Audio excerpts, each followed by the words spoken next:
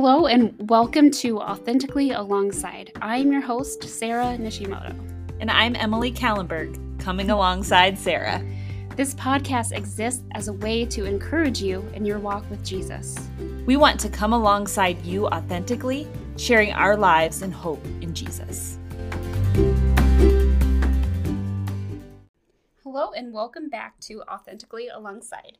Emily and I are joined today by our friend Haley Teodosio. And we are so glad to have you here with us, Haley. We've been really excited to have this conversation for a while. So would you start us off by telling us a little about yourself, what you do, and your family? Sure. So I grew up in this small town that we are all a part of, this small community that we are all a part of. My husband Anthony and I have been married for 11 years. We have 4 boys, and we are expecting our 5th in August. Also a boy. So exciting. So fun. Also a boy. That's just how we do things. Yep. And then I am also a licensed counselor in the state of Ohio. I work here locally with Cornerstone of Hope. We're a Christian counseling center. And I see kids, teens, adults, couples, kind of a little bit of everything, a little bit of everybody. Yeah. Absolutely. We are very familiar with Cornerstone of Hope. Cornerstone has helped pretty much all of us in our family, and has just been a great resource for people here in the community. So we love serving the community. Yeah. So we've been taking this summer to talk about slowing down and eliminating hurry from our lives. And we've talked about practices to help us implement changes into our lives and to help us eliminate hurry. So now, as we've talked about these different things, you may have had a few different responses to this content. And one of them may have been shame. And you may have felt shame about your own life and practices. You may have looked at your own life and felt like you've missed the mark. And it can be easy to feel discouraged when faced with things that you wish you did better. Alternatively, you may have tried to implement some of these practices and they didn't go the way that you felt like they should have, or as you took time to slow or to Sabbath, you may have felt like you should have been doing more. You may have felt guilt for taking time off. And I know I have felt all of these things at times, and I'm sure that I am not alone. So, Haley, can you start off this conversation today by telling us what shame is? Sure. So, before we talk about shame, we have to talk about a couple different things. And Emily, you just used those 2 words, guilt and shame, just in kind of what you were talking about. Yeah. And we actually have to differentiate between those 2 things because although they are both emotions that we experience and the way we experience those emotions is very similar, they are not exactly the same. And a lot of that has to do with the message behind them. And so this is largely borrowed from Brene Brown and some of her writings and TED Talks that she's done. But the difference between guilt and shame, if we can kind of boil it down to the basics, is that guilt sends us a message that I did something wrong. It's focused on our behavior, our actions, our choices, and it may or may not be true. Sometimes that feeling is misplaced. Sometimes we don't actually have to feel guilty. We also are human and we sin. I know I do. And so there are times where that's an appropriate emotion to feel. Yeah. But the message behind shame, so guilt says I did something wrong. Shame says I am wrong. Mm-hmm. Shame is more of an attack that we experience on our identity. And I know you guys have talked a lot about identity before, and you've done, I like clap behind the scenes when I'm listening to the podcast because you've done such a great job of covering it. But shame is that direct attack on our identity. And just like you guys have talked about, when we have our identity in Christ, when our identity is rooted in Christ, we start to be able to differentiate whether or not those shame messages are lies, which I try not to use like always, never very often, but sure. This is one where I feel pretty confident saying they're always lies. Right. Yeah, no, I feel like that's probably pretty accurate there, that shame tells us something that's not true. Right. Yeah. So in my life, I knew I had experienced some areas of shame, but I didn't realize how much I felt it in a lot of areas in my life until I read, Rob Reimer has a book called Spiritual Authority. And in that, he talks about Moses and the shame that he carried in his life. And reading that really opened up my eyes to what carrying shame looks like. Reamer says, Moses had significant shame from the rejection and abandonment of his parents, and from the rejection and prejudice he suffered as a former slave boy living in a royal household. On top of that, in Exodus 2:11-15, we read, Years later, after Moses had grown up, he went out to his own people and observed their forced labor. He saw an Egyptian striking a Hebrew, one of his people. Looking all around and seeing no one, he struck the Egyptian dead and hid him in the sand. The next day he went out and saw 2 Hebrews fighting. He asked the one in the wrong, Why are you attacking your neighbor? Who made you a commander and judge over us? The man replied, Are you planning to kill me as you killed the Egyptian? Then Moses became afraid and thought, What I did is certainly known. When Pharaoh heard about this, he tried to kill Moses. But Moses fled from Pharaoh and went to live in the land of Midian. So Reamer says about this that Moses never really dealt with that act. He just ran from it. He had a secret in his soul, and secrets create shame. Moses physically ran away from the environment where he felt so much shame, but he still carried those secrets with him. He still, Reamer talks about how, like, that's in the suitcase of your soul, and where you go, your suitcase goes with you. Yep. So years later, when the Lord appeared to Moses in the burning bush, Moses hid. And when the Lord called him to lead his people out of slavery, he had a million reasons why he wasn't the right man for the job. So reading that just really helped me see the ways that shame can manifest in our lives. Insecurity, self-doubt, hiding, building walls so people can't know who we really are. Haley, what are some other ways that shame can manifest in our lives? I love that you chose this passage, talking about Moses and kind of where he was and where he ended up, because I think this illustrates the kind of the process of guilt and shame, and how guilt. So we talk, guilt is something that can happen and can be an appropriate emotion. Right. We technically didn't have the 10 Commandments at this point, but he did kill somebody. Right. Like, that's probably not the greatest idea all around. Sure. There is an appropriate feeling of guilt here, but we see how that guilt then kind of flipped and spiraled into shame in Moses' life, where he took on that identity. Right. And where that he hid and it became this secret. And anything in our lives that we hide or that we keep secret from others has the potential to spiral us into that place of shame. And so Brene Brown, through some of her research, I know has, and others as well, have correlated shame with things like addiction. Addiction is a big one, different kinds of addiction, depression, anxiety, eating disorders. From a mental health perspective, there can be a pretty strong correlation there.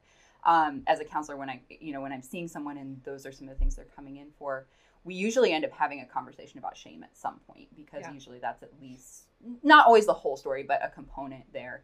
So those are ways that it can show up in our life. But really the question we need to ask is there a part of me that I don't feel like I can share? Now, that doesn't mean we have to get up on stage and share it with our entire church congregation on Sunday morning. That may not always be appropriate. But do I have the people in my life, my spouse, my close friends, the people that I know are going to be pointing me back to Christ? Do I have people in my life that I can let them into those places? Because when we feel isolated, when we feel alone, when we feel like I'm the only one that's dealing with this, or sometimes we even kind of know, you can Google depression statistics, for example, and know that okay, well, there are a lot of people in the world that have or do navigate depression. I'm not alone, but surely I am the only one that experiences it this way, or experiences it in these areas of my life. We can kind of get caught up in those lies. So anything that causes that isolation and that just that feeling like I need to hide a part of myself. I know that was kind of part of my story, and I know when I was really struggling, shame was at the root of a lot of the struggles that I was dealing with, and I did kind of feel like I was walking alone, and felt like, and I know part of what I had to do was find a safe person that I felt like I have to get this out and share. And so Sarah kind of became a person that I knew was safe, and kind of became we'll just say it's kind of the beginning of our authentically alongside journey here as we had to step out and be authentic, because I think for so many years I felt like I had to put this I had to share a certain part of myself with the world. And, but then behind that, I was just falling apart and felt like I was failing in every area of my life. And, but once I was kind of able to tell someone, hey, I'm falling apart and, you know, I need somebody there. Like there was a lot of freedom in that. Yeah. So. And I think that so closely mirrors what we see in the Gospels and in the New Testament about how the church is meant to be the body. And again, like, that doesn't mean you get up and share every single little detail of your life on Sunday morning, but when we're the body of believers and when we come alongside each other, that is where a lot of freedom happens. That's where a lot of, just a lot of freedom is experienced there. Yeah. I know, like, for me, it was, like, kind of opened up this, like, it's okay for people to not know that I don't have it all together and I'm not okay. But almost to the point where I could just be like, overshare and be like, I'm a mess. That's where our boundaries sometimes come into play where we need them. But really, you know, and I don't know if you guys, I know I've experienced this in my own life when I've shared some of those things that I was afraid to share and I didn't want to own up to. That once we start sharing, the number of people that sometimes come forward and they're like, oh yeah, me too. Or, you know, I thought I was the only one that struggled with that, or I thought I was weird because of this. And like, no, we're not. You know, the more that we share, the more that we see like, oh, I'm not alone, and that community and that body is built up.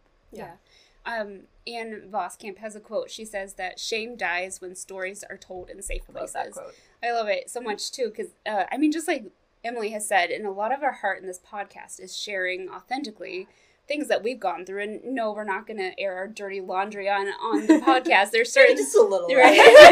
Maybe you have talked about laundry a lot. It's true. I also have a lot of laundry. Literal dirty laundry. I was hiding piles of laundry before you guys came over. I have a lot of laundry waiting for me at home. I'm just going to own that right now. It's actually clean laundry, though. It's just not put away. That's always the hardest part. Yeah. So I think, you know, finding those safe places is so important. Absolutely. And sometimes, and it is scary. Yeah. It's scary. It takes a lot of courage to do, but it's so important. So sharing our stories in safe places is one way we can overcome shame. What are some other ways, Haley? So we're just going to keep coming back to identity. I can't help it.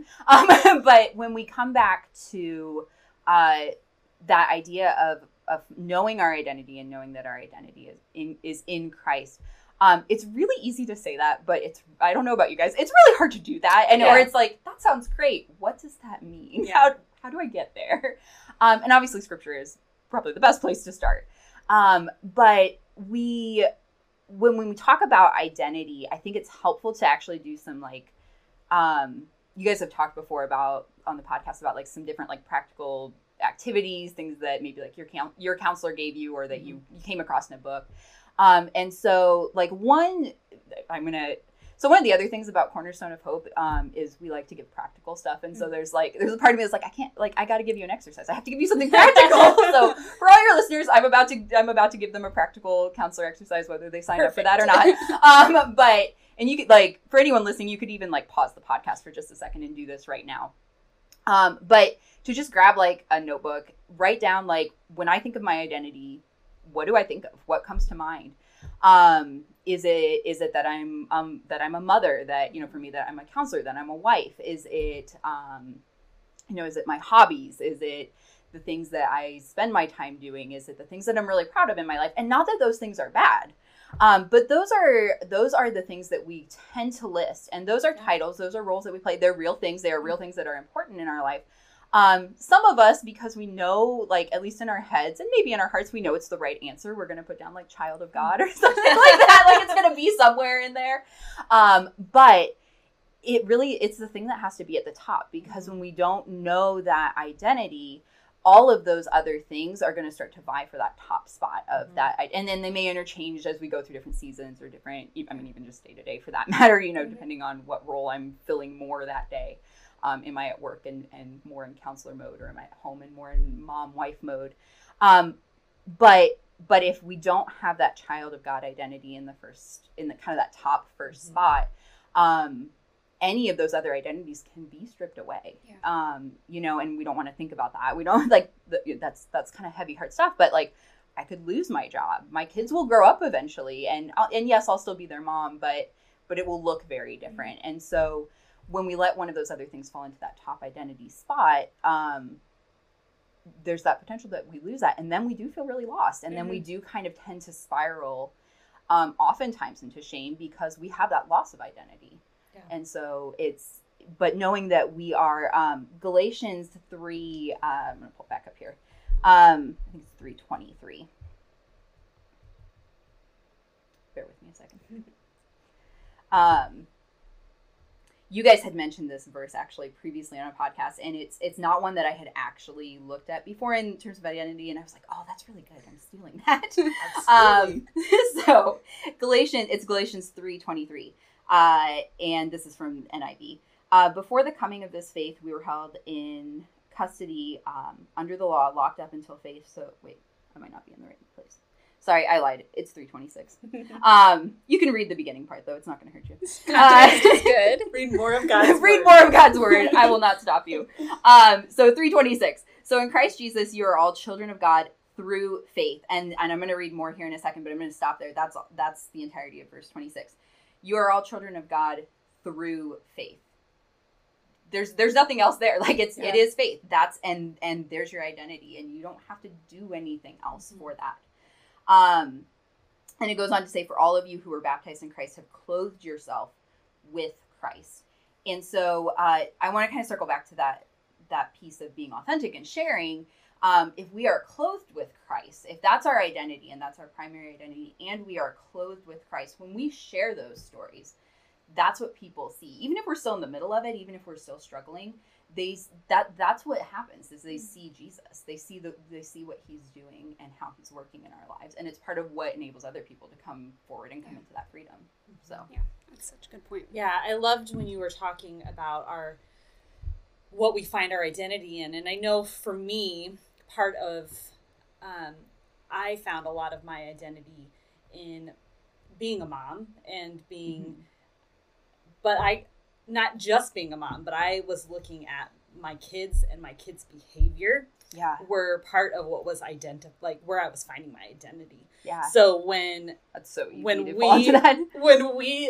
My kids were struggling, and I then kind of began to spiral and let my kids' behavior, because they were struggling, become my identity. Yeah. So then I felt like I am the worst mom in the world because my kids are doing XYZ or whatever. And I didn't even realize how that was impacting me but when I would look at how I would identify myself, the very first thing absolutely would have been as a mom of 4 kids. Yeah. And then I would look at the aspects of my life as mom and be like, I am missing the mark.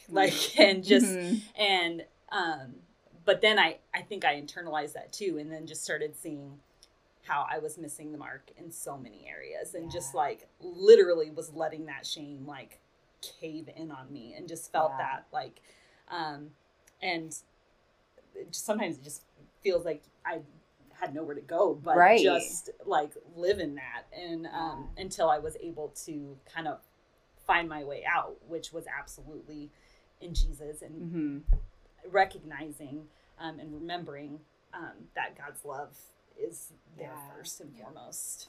And one of the ways that I think we recognize, or we can learn to recognize where shame has or is trying to creep into our lives, and it's not the only one, but I think it is a big one, is when we are, one of the things you said, Emily, was like, I'm the worst mom in the world. When we put a label like that.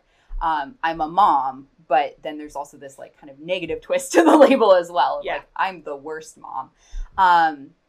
And one of the other, so knowing our identity, we really, I don't know that we can do a whole lot of work against shame without knowing our identity first. But once we have that, we have a foundation to work off of. And so some of like kind of the other practical things we can do are looking at things like okay, am I putting a label on myself? Well, is that label really true and accurate? Like, of all of the moms that have ever existed in the entire world that ever will exist, am I really the worst one? Like, is that really accurate? And it gets kind of like, it does get kind of funny when we think about it that way. It feels that way though, and that part's not funny. Like, it does feel that way. I really remember like justifying it hardcore, right? Yep. I'd be like, it's so I'd easy. be like, yes, but if you ask anybody, if you saw somebody's kids acting like this in public, and the first thing they would say is, they must have bad moms, you know, like, or whatever. Like, that's what I would say. I'd be like, yeah, but if I saw somebody else's kid doing that, I would 100% be like, where is that child's mother? And anytime that our identity is contingent on another person, even our own kids, like, even when it's like, well, if this person's actions or our kids, our husbands, are, you know, if this person's actions define me, then I've already gone off base of what my identity is.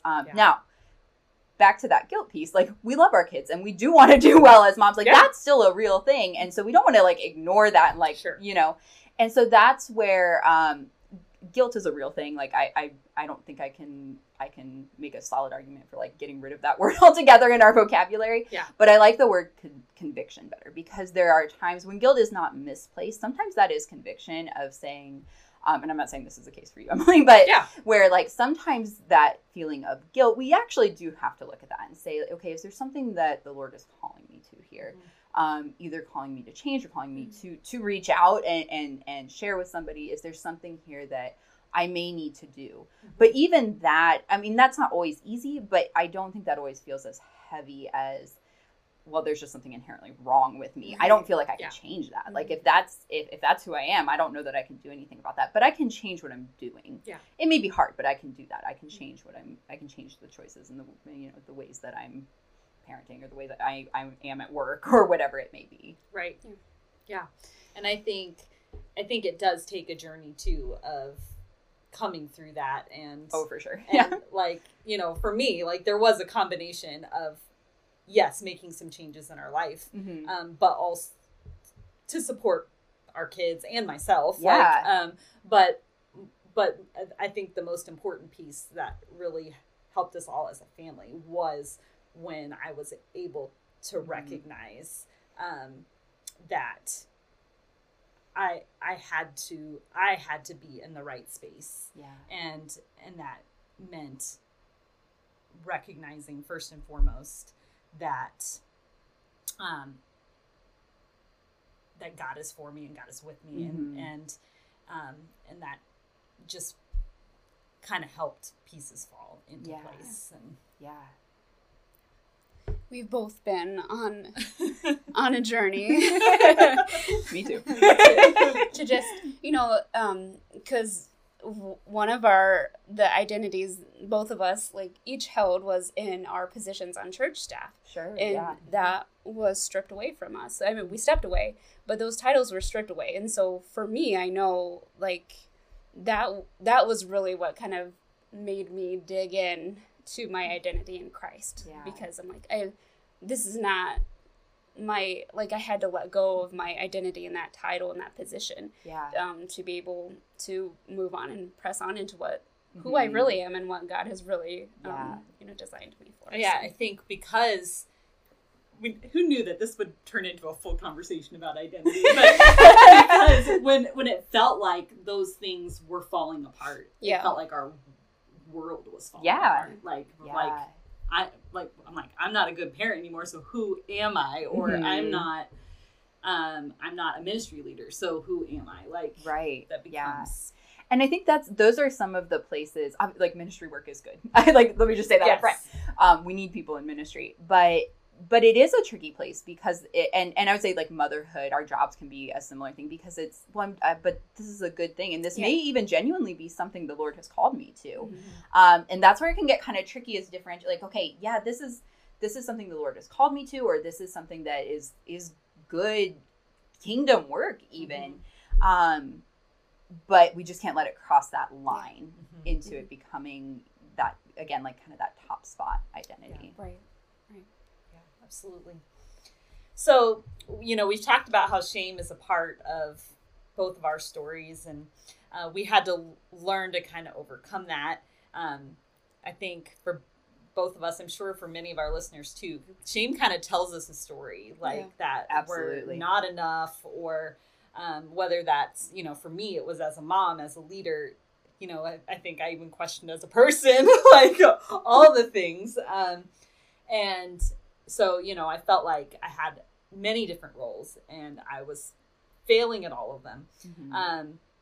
And so how can we support someone if we see someone that we love, that we can, that we either know or we can see is struggling with shame in their life? So it's a really good question. It's kind of a hard question to answer because the specifics are going to make a little bit of a difference there. And again, like kind of laying some foundation work before we even talk about how we can support and help those people. We do have to kind of talk just briefly about like healthy boundaries, knowing what is mine to carry and what isn't. Because if this, it could be a friend that we genuinely love and care about. It could be our spouse,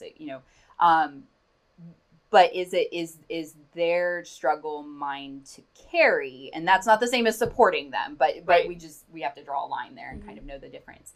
But let's say it is someone that you're like, okay, I feel like, I can support this person and know that it's not mine to carry. I don't have to be weighed down by what I'm seeing in them, but I love them and I care about them and I don't want to see them stuck in this.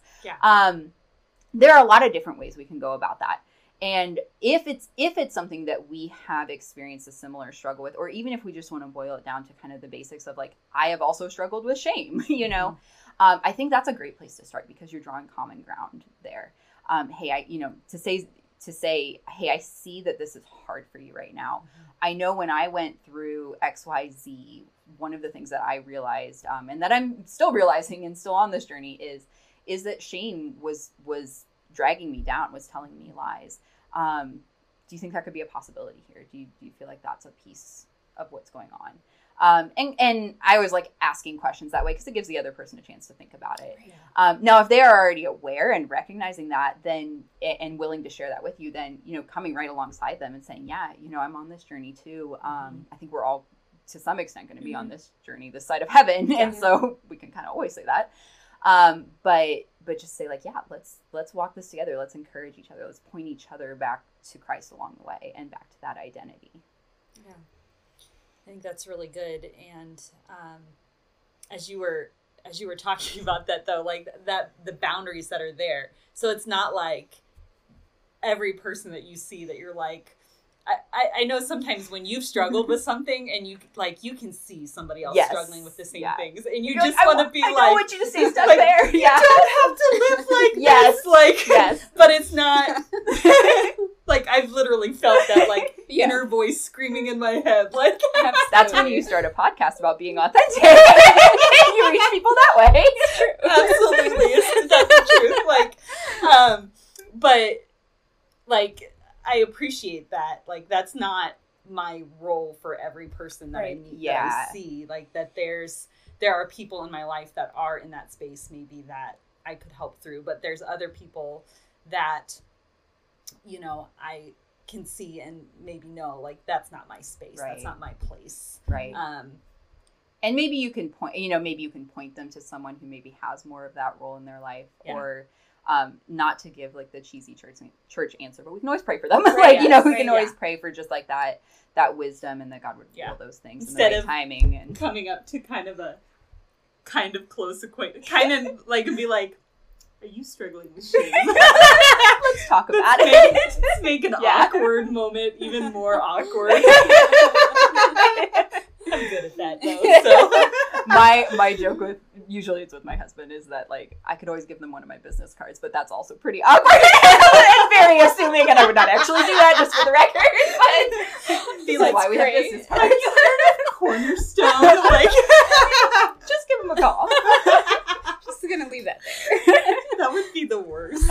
I promise I would not do that. Right. Like, because I think there does have to be a bit of a journey to get to a spot where you can recognize that you do need help. Yeah. And, you know, for me, like, it took getting my kids help to really recognize that part of the issue was that I needed help too. Sure. Like, yeah. I didn't even recognize that I was struggling as much as I was. Like, I thought I had this together, but I really didn't. And you are not alone. Yes. Well, I think part of that too, I mean, is going first. Like, you know, we've talked about before, like, Emily is a big reason why I took the step to go to counseling myself, because I saw her be brave and do it, and, you know, the changes that it had made in her life. And so even, you know, if we have a friend that we think is struggling too, just taking that step to go first and to show them what it's like to become healthier. Yeah, sometimes you don't even have to say anything about their struggle, but just in sharing your own, you know, the relationship kind of does the work from there. Yeah, totally. Well, do you have any other things to share with us? I'm sure I could find things. No, I think that you, like I said, knowing those foundations of being able to differentiate between what's guilt and what's shame, and what's maybe like that healthy guilt, that conviction that I might need to look at and do something with. But then looking at the rest of it, like, where are the lies here, and what's the truth here, and what's the truth of my identity in Christ? That identity piece is so huge. And you guys, like I said, you guys have done a great job covering that in cast. And I know that we will continue to cover that regularly, because we keep coming back. I don't think you can overcover it. So. That's right. As we keep, you know, diving into topics, I think we continue to come back to how important it is to stay rooted in who God says we are. And without that, like, we lean on our own understandings and things, and it just falls apart. Like when we put other things first. And so, you know, kind of like even what we talked about last week in our simplicity episode, like, it really comes down to putting the first things first and putting God first in our lives, and knowing where we stand with him. So, and everything else kind of falls in after that. Well, thank you, Haley, for taking the time to have this conversation with us. Yeah. Thanks so much for having me.